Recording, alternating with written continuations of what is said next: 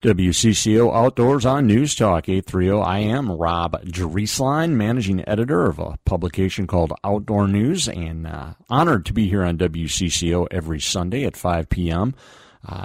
Sunday, January 21st. We are officially 1 month past the winter solstice, and that means the days are starting to get a little bit longer. And if you listen to Susie Jones there during the news break, you know it's going to be getting warmer in the coming weeks. Felt a little warmer out there today. That wind was cold, even though it was coming from the south, but it was bringing some warmer temperatures. Looking at my weather app like everybody else does, seeing a lot of days in the mid to high 30s, maybe even a 40 next week. Any snow we've got, I think, is going to be gone. We're not going to be losing ice in these conditions, I don't think. I mean, it's going to be getting into the 20s and the teens overnight, but I'm not sure we're going to be making a whole lot. I talked to a number of people late this past week who know a lot about ice conditions, who were a little concerned that, this cold snap that we had that we're coming out of, everybody just assumed, hey, off we go. And there were probably still a lot of spots with with ice, but, not enough to support vehicles, especially large vehicles, as folks might expect. So continue to please be careful out there, especially, as I say, we've got warmer temperatures coming and the days that are getting longer. I know everybody, wants to have some sort of quality ice fishing season, and they're getting it up north, but in the central and southern part of the state, we got to remain extra vigilant. We've got a fun show coming at you. We're going to talk a little bit about, there's a number of news items cooking. The DNR Roundtable was this past Friday. I was there all day. A number of headlines came out of that. In about 10 minutes or so, I'm actually going to go to have an Iowa guest. If you've listened to the show, you know that I've been a little concerned about wild turkey populations. Not so much in Minnesota, but certainly in some of our adjacent states where we're seeing wild turkey populations declining a little bit. And, the wild turkey is held up as a great success story all over the place, right? And yet, the dirty little secret is turkey numbers are declining in parts of the country, and there's a research study in Iowa to try to understand what's going on with that. I was visiting my son at the U of M yesterday, and they got those wild turkeys walking around campus. Man, they look big this time of year, don't they? They fluff up their feathers to stay warm, and they look huge. And I think we take for granted when we see that the turkey populations must be doing great everywhere, but they're not, and we're going to talk about that a little bit. At the bottom of the hour, Representative Rick Hansen, he is a member of the State House of Representatives, chair of the Environment Committee in the House, I believe, and he's one of the few legislators that's really got his finger on the pulse of what's cooking with outdoor conservation issues. We'll talk to him a little bit. I saw him at the roundtable briefly a couple days ago. We'll probably touch base on that. But we'll do a little preview of what he thinks some of the priorities are for environment and conservation issues during this 2024 legislative session, which kicks off in less than a month, about 3 weeks away, I believe. So we will talk to him about that. We had, some big stories break. Again, if you've listened to the show, I've talked a lot about the Asian Carp issue. The Minnesota DNR issued its Asian Carp plan, its update to its Asian Carp plan on Thursday. I don't think it was a big topic at the roundtable. I heard a little bit of chatter, but I don't think they devoted a lot of time to it. We had a story at OutdoorNews.com about it. Of course, every other news source in the state also did. It's, when it first came out, I thought, well, the DNR's looking pretty aggressive here on this. The more I got into it, the more I got into the small print. It's like, well, maybe not quite as aggressive as I would like. Some components of it, they're definitely talking about increased tracking and tagging of carp, which, by all metrics would suggest has been very successful, that's working. That they're tagging these carp, they're finding out where they're going, and they're getting pretty good, I think, at targeting these fish and netting them all at once, getting a lot of them out. I guess we can't be positive that they're getting, quote unquote, all of them, but they're getting a good chunk of them, and they're going to do more of that. So that's a good thing. Other components, they're going to advocate for a deterrent at Lock and Dam 17 down in Keokuk, Iowa. We know there's reproduction of Asian carp happening down there. Obviously, that's not in the Minnesota DNR's jurisdiction, but I mean, presumably they can lobby for it, advocate for it. I don't know, maybe even help fund it. But we know, that's for sure where reproduction of these species is occurring. They've got some other components in here talking about more modeling. They call it flu egg modeling to predict potential carp spawning locations, right? If you can predict where these carp are going to spawn, you can get to them before they do unleash a bounty of eggs that becomes new baby carp and ultimately big carp. There's also a talk of a bounty, getting especially commercial fishermen involved in, if they catch these fish, getting paid to remove them. Some of us have asked, well, why not pay the general public a bounty on these things?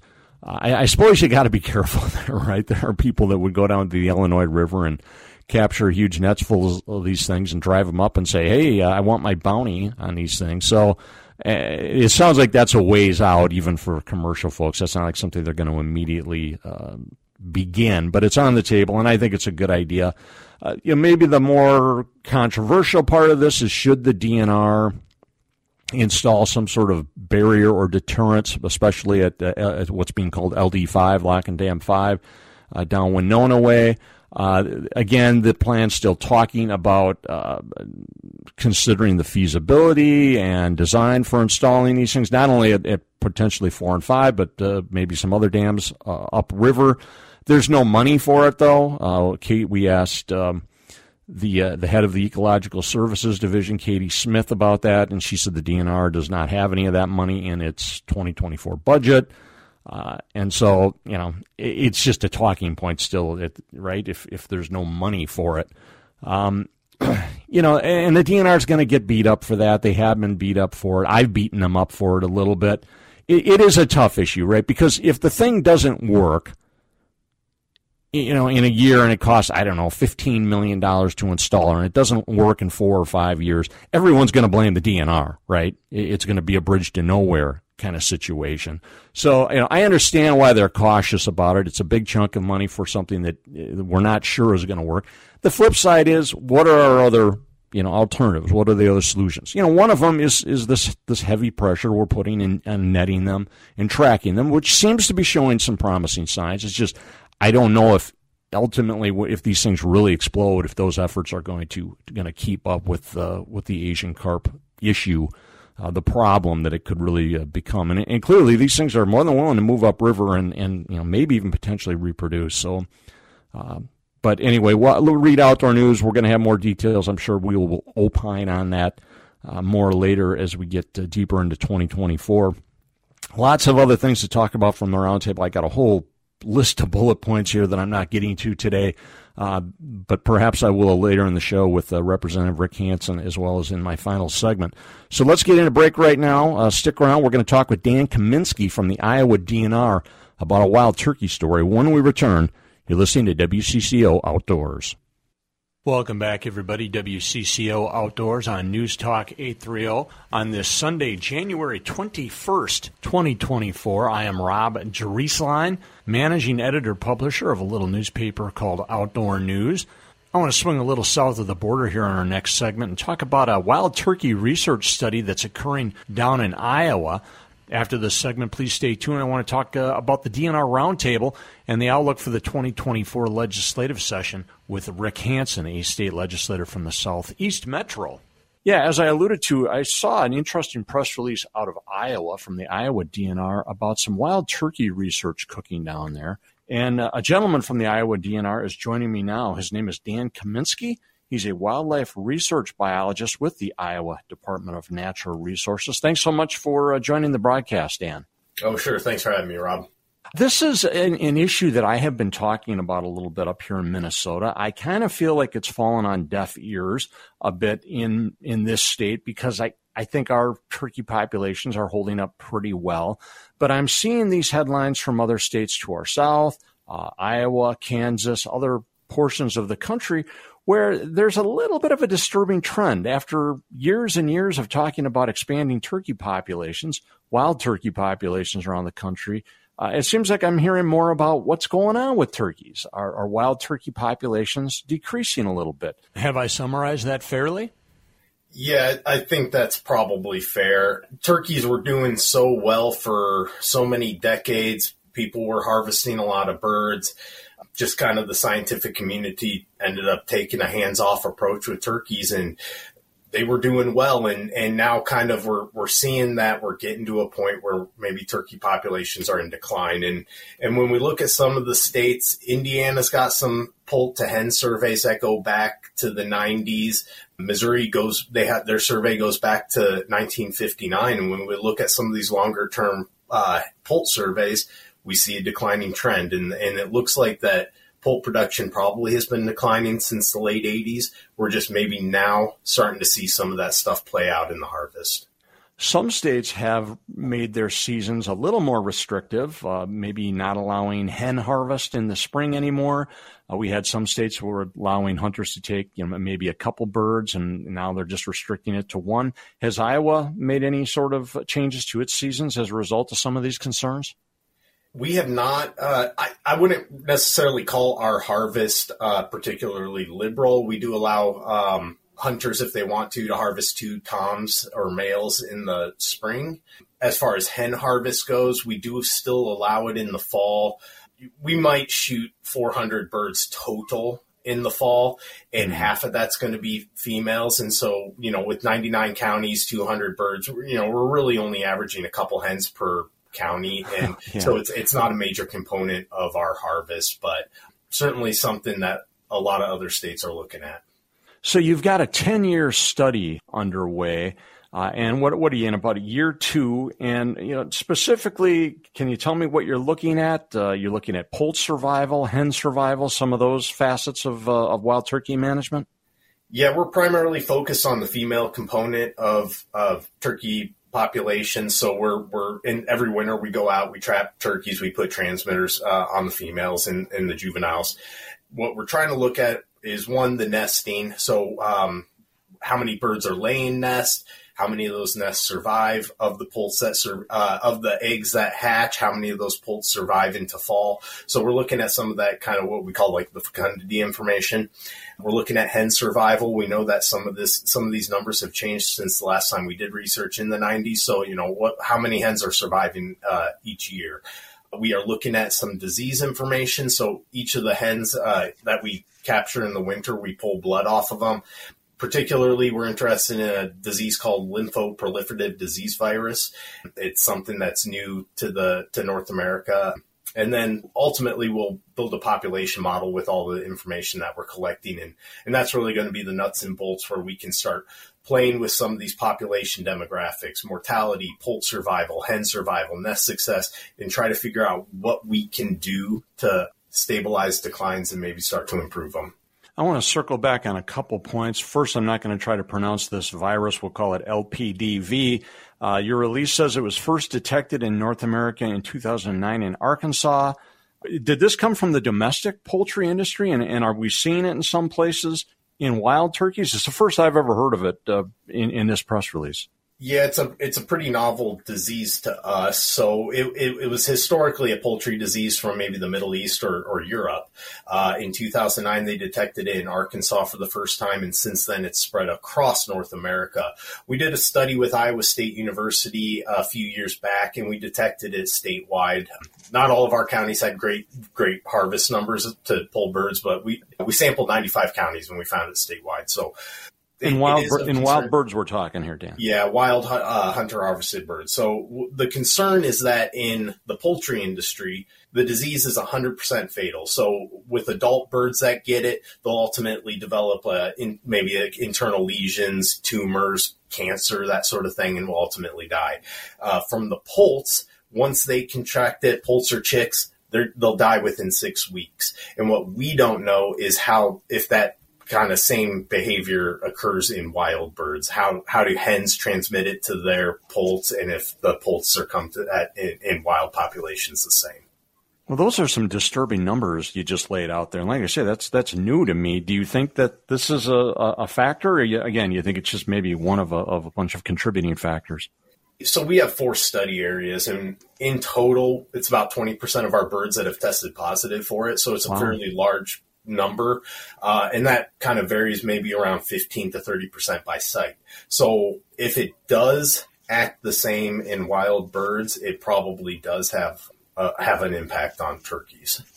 You're listening to WCCO Outdoors on News Talk 830. I am Rob Drieslein. We are chatting with Dan Kaminski, an Iowa DNR wildlife research specialist, about a 10-year study they've got cooking down there, looking at what's going on with wild turkeys. Why do wild turkey numbers seem to be declining, maybe even in trouble in some areas? There's some other factors you folks are looking at, too, that jumped out at me in the press release that you folks issued last week, talking a little bit about, is the landscape have the same carrying capacity that maybe it did when these turkey populations were reintroduced and were just exploding, 30, 35 years ago, 40 years ago, even in Iowa? Drill into that for me a little bit, Dan. What are some of those concerns?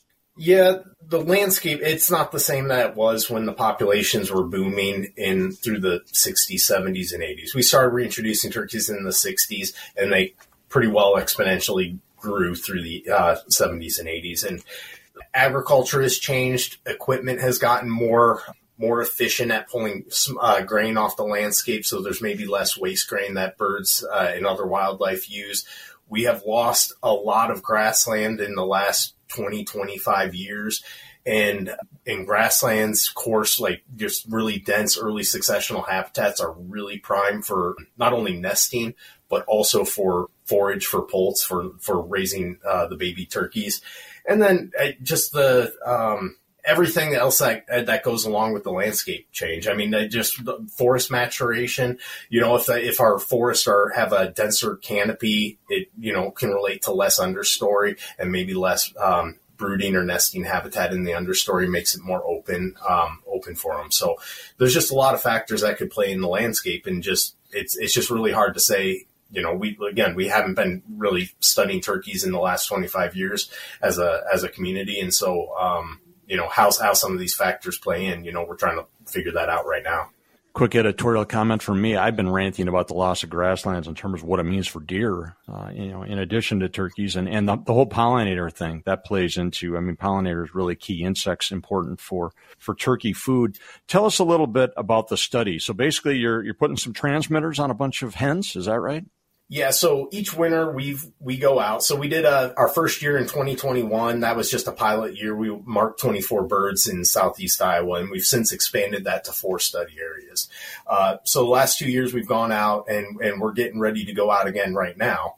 So we'll mark hens. We're trying to maintain about a study population of about 100 birds, maybe about 25 birds per area. What we want to do is that we'll track their survival through the course of their life with these transmitters. And we're putting GPS transmitters on them. So it's kind of a passive way that we can track birds, is that we're collecting satellite locations on them, and then they'll just upload the information to the satellites, send it to us over the internet. And so we can really almost monitor these birds in near real time. Beyond just getting the annual survival, we'll be able to track them starting in April with really fine locational information to start tracking nesting with them. And so that's really where we're trying to target right now, is just being able to effectively monitor their nesting, when they start laying, when they start incubating. If a nest fails, we want to be able to go in promptly and recover the nest. Sounds like you got a lot of staff and a lot of partners working on this too. I've just got a moment left here, but I presume you'd like to recognize some of them. National Wild Turkey Federation is involved.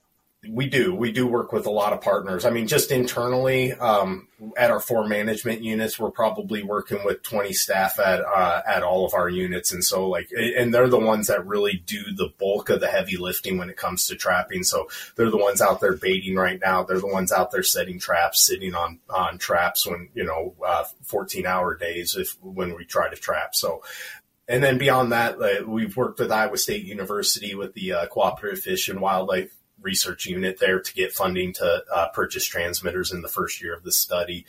the state and national NWTF, they've given us some grants to do some of our research. And then Turkeys for Tomorrow has given us some grants as well. And so it really is a partnership. We're working with Luther College to do some genetic work up in Decorah, Iowa.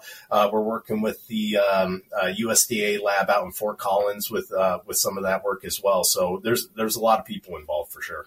And you're in, year 2 of this? So what should I do, Dan? Get back in 8 years and see what the conclusions are? Yeah, this was originally going to be a 2 or 3 year study, and we kind of looked at at some of those preliminary numbers, and we figured this needs to be a longer term thing. And so yeah, we're going into our 3rd capture year here, and hopefully we'll be able to continue this on for another 7 or 8 years for sure. Yeah.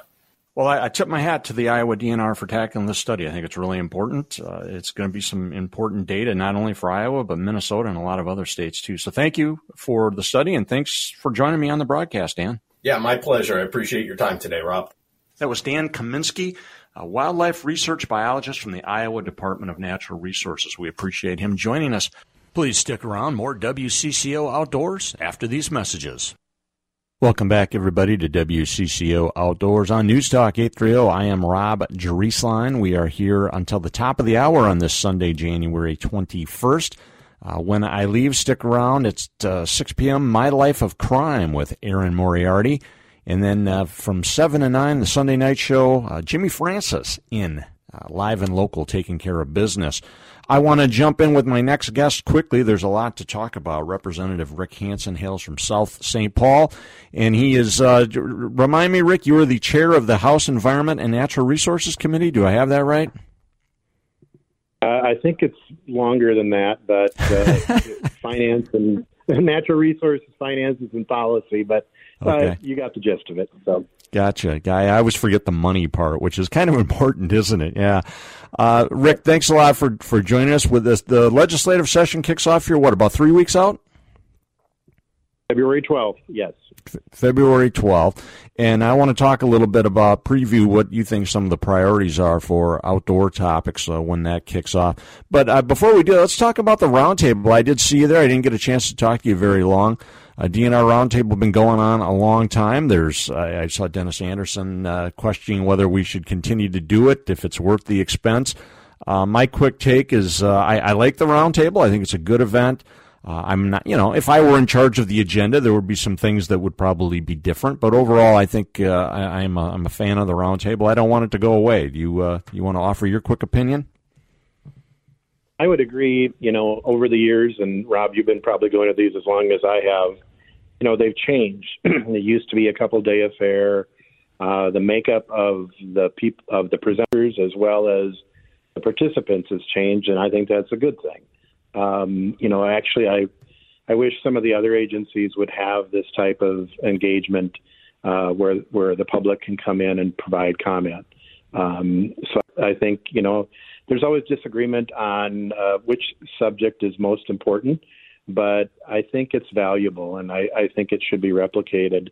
I've always pushed to have it be more open, not just invite, try to have more Minnesotans involved, because I think the more public engagement we have, the stronger the product is when there's decisions made.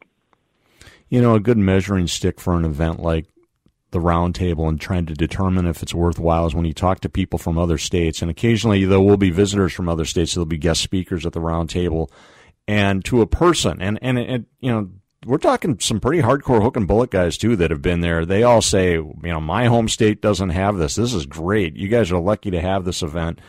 We need to see events like this in other states. So that's always a good reminder when I hear that from a visitor from another state who says, yeah, hey, this Roundtable is pretty cool. Anything jump out at you, Rick, during your time at the event on Friday that struck you as newsworthy or really important that you'd share with listeners today? Well, just on that point about other states, I've had contact since the Roundtable, texts and messages come in saying, I wish we could do this in our state. You are different. So just seeing the social media that comes there, and I think maybe a small subtle provision is the native fish discussion, and the work that Minnesota has done has brought a world-renowned scientist to the University of Minnesota. Dr. Solomon David, and he was there. So I think good work is recognized and draws additional talent. In terms of policy, I think the carp discussion, which I think you were in there during that, was interesting. The challenge between this year and last year is we do not have the money for doing a lot of things. We've been told, that there's not going to be as much cash that is available, and certain monies have certain strings around it. I think there's somewhat of a disagreement among interests as to what the actual report says. What I hear in the report is there's a lot of work to do. There is no silver bullet for silver carp.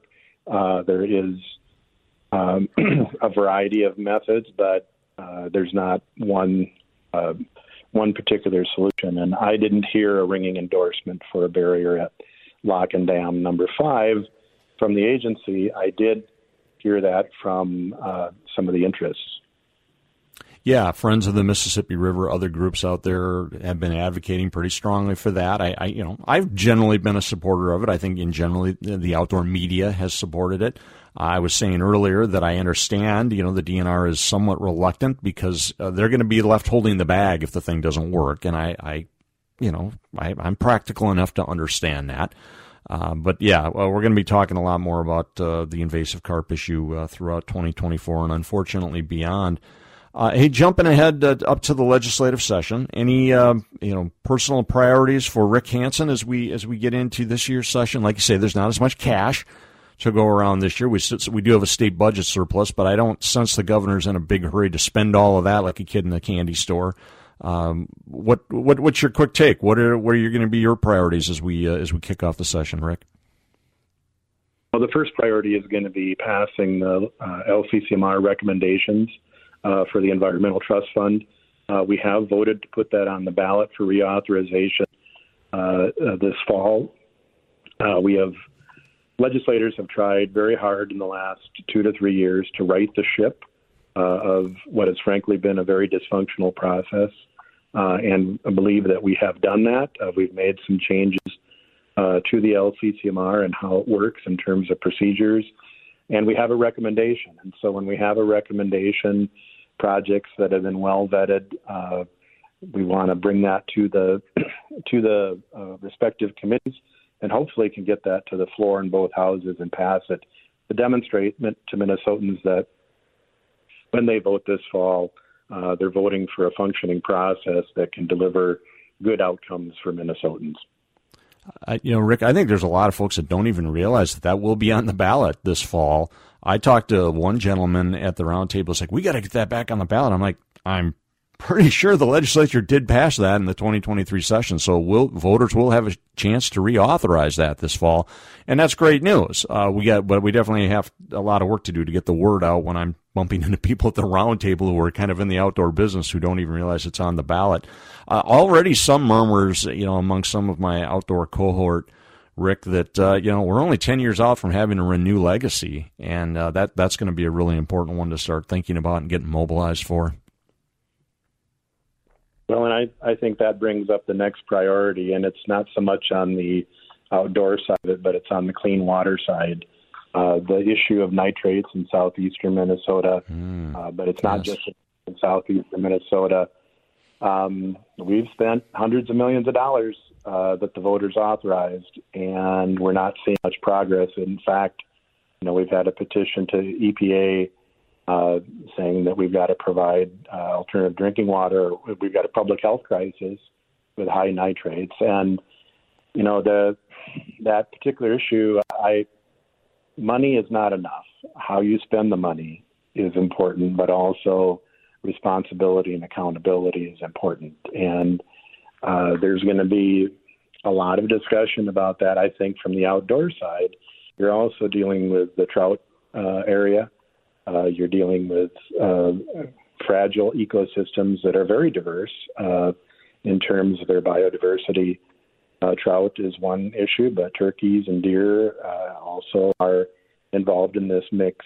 So what happens to the water and what happens to the air has an impact on the fish and game and the wildlife that we appreciate. So I think, and when I'm looking at the timeline, I see trying to move on LCCMR so that doesn't get hung up later on, and spending a great deal of time on this clean water issue, which is going to be in multiple committees. I mean, it may be in my committee, the Legacy Committee, Health Committee, and the Ag Committee, obviously. So I think there'll be a lot of work on that. In addition, even with the spending last year, I think we're going to be looking at how are things working. We did quite a bit of massive reform on chronic waste and disease. How is that working? I think emerald ash borer is not going away. The demand is still there. How do we try to respond to that? As well as members are going to come, every legislator can introduce a bill or bills, and I expect we're going to see a lot. We're chatting with Representative Rick Hansen, a really key legislator in the State House of Representatives on conservation and environmental issues. We've got just a couple minutes left. Rick, I got to ask you some policy questions. Let's face it, listeners, and we love all the fun little unique policy stuff. Maybe you have something you want to chat about, but real quick, do you think rifles in southern Minnesota is going to come back up? I don't know where you've fallen on that issue. I think it came fairly close last year until we had some legislators in the Senate that were suggesting, well, we want to exempt our county, and I think most people agree that's a bad idea. We either need to do it all or none. Do you expect that to at least pop back up this year? There are issues that come back every year. Sometimes they're a floor amendment, and so I expect it'll be back. I expect that will be back. I expect we'll see the wolf hunt as a floor amendment. I expect we'll see a number of these things when you have razor-thin margins of control in both the House and the Senate. A number of things that may not have been thought would be heard suddenly become in front of us. And so that doesn't necessarily mean they'll pass or become law, but we've had 68 new members last year who went through an amazing process, and they're gearing up for more. Hey, Rick, real quick, crossbows. I'm not thrilled with how that went through. I really, however you feel about crossbows, I wish there had just been a separate license so we could measure the metrics a little bit better on how many people are buying these and how many people are using them. Maybe even charge folks a little bit more to use a crossbow. Is that just a personal beef I'm going to have to deal with? Is there any chatter of creating a separate crossbow license? The legislature obviously has the power to do that, right? They could. So what happened there last year, kind of like I mentioned, is, if we get into a conference committee and if the House has 100 items and the Senate has 20, it's hard to have the House has to take some Senate provisions. And so I think when we look at going back at how are things working, I'm sure there's going to be discussion on crossbows. Whether it makes you super happy or not, I don't know. But it sounds like you want to have the discussion rather than the outcome. And I'm sure there are folks who agree with you. I've heard from them, but I think I've also heard from a lot of new people that have come into hunting, and particularly with a more diverse crowd. And we keep hearing about how we're losing hunters, and we've got a bunch of new people coming in, and this is how they want to participate. And I like how I hunt, and I like how I fish. That may be different than how you do it. I think that's the beauty of enjoying the outdoors. It's an individualized experience, and I can't make everybody do it the way I want to. Right? But providing that opportunity. We're seeing a response. I think it'd be interesting to see, take a look at how many new folks have come in. And the legislature doesn't do enough of evaluation. We do a lot of rehashing until something finally happens. But after we've done something, it's hard to go and look back. And I think we've got to do more of that to make good product. Yeah, on the crossbow thing, hey, I think we're not going to be able to limit it again during the archery season, but it just seemed like an opportunity to get more data, to your point, and also maybe squeeze a few bucks out of people when we're going to liberalize a hunt this much. Hey, let's get a license and some more dollars for natural resources. Rick, we are out of time. I appreciate you calling in and giving me a good long segment. I suspect we'll chat with you more as the session unfolds. Happy to be here, and folks should feel free to contact their legislators. This is how the system works. Contact us. Good advice. Enjoy this warmer weather this week, and good luck with the session kicking off in just a few weeks, Rick. Thank you. Representative Rick Hansen from South St. Paul. I appreciate him calling into WCCO Outdoors for a few minutes. Why don't we break, and I'll have some closing thoughts, and we will wrap up this week's broadcast. I'm Rob Drieslein, WCCO Outdoors. Final segment, everybody. Just a couple minutes left of WCCO Outdoors. I'm Rob Drieslein. Some closing thoughts for this week's show. Again, the DNR Roundtable was this past Friday. I spent the whole day there. Some good content. To check out this week's Outdoor News, really, for a lot more details. A couple things. They opened up with a youth panel for their plenary session. And some of the topics were, I think it was climate change, which by definition is kind of a 20,000-foot topic. But I will say I was very impressed with the young people they brought up there. They had one little gal from Prior Lake High School, and she was talking, and I did a double take on her bio when I saw she was still in high school. I thought she was like a grad student or something. This gal was so articulate. That's the sort of thing that gives you hope for the future when you see young people, there are future leaders out there, some really smart folks coming up. And so that was a real positive item for a cynical person like myself. One quick thing, you know what? There's a bass proposal brewing. I'm probably going to write about that in my column this week, talking about extending basically the catch and release bass season, basically not closing it at the end of February, keeping that bass season open through the walleye opener.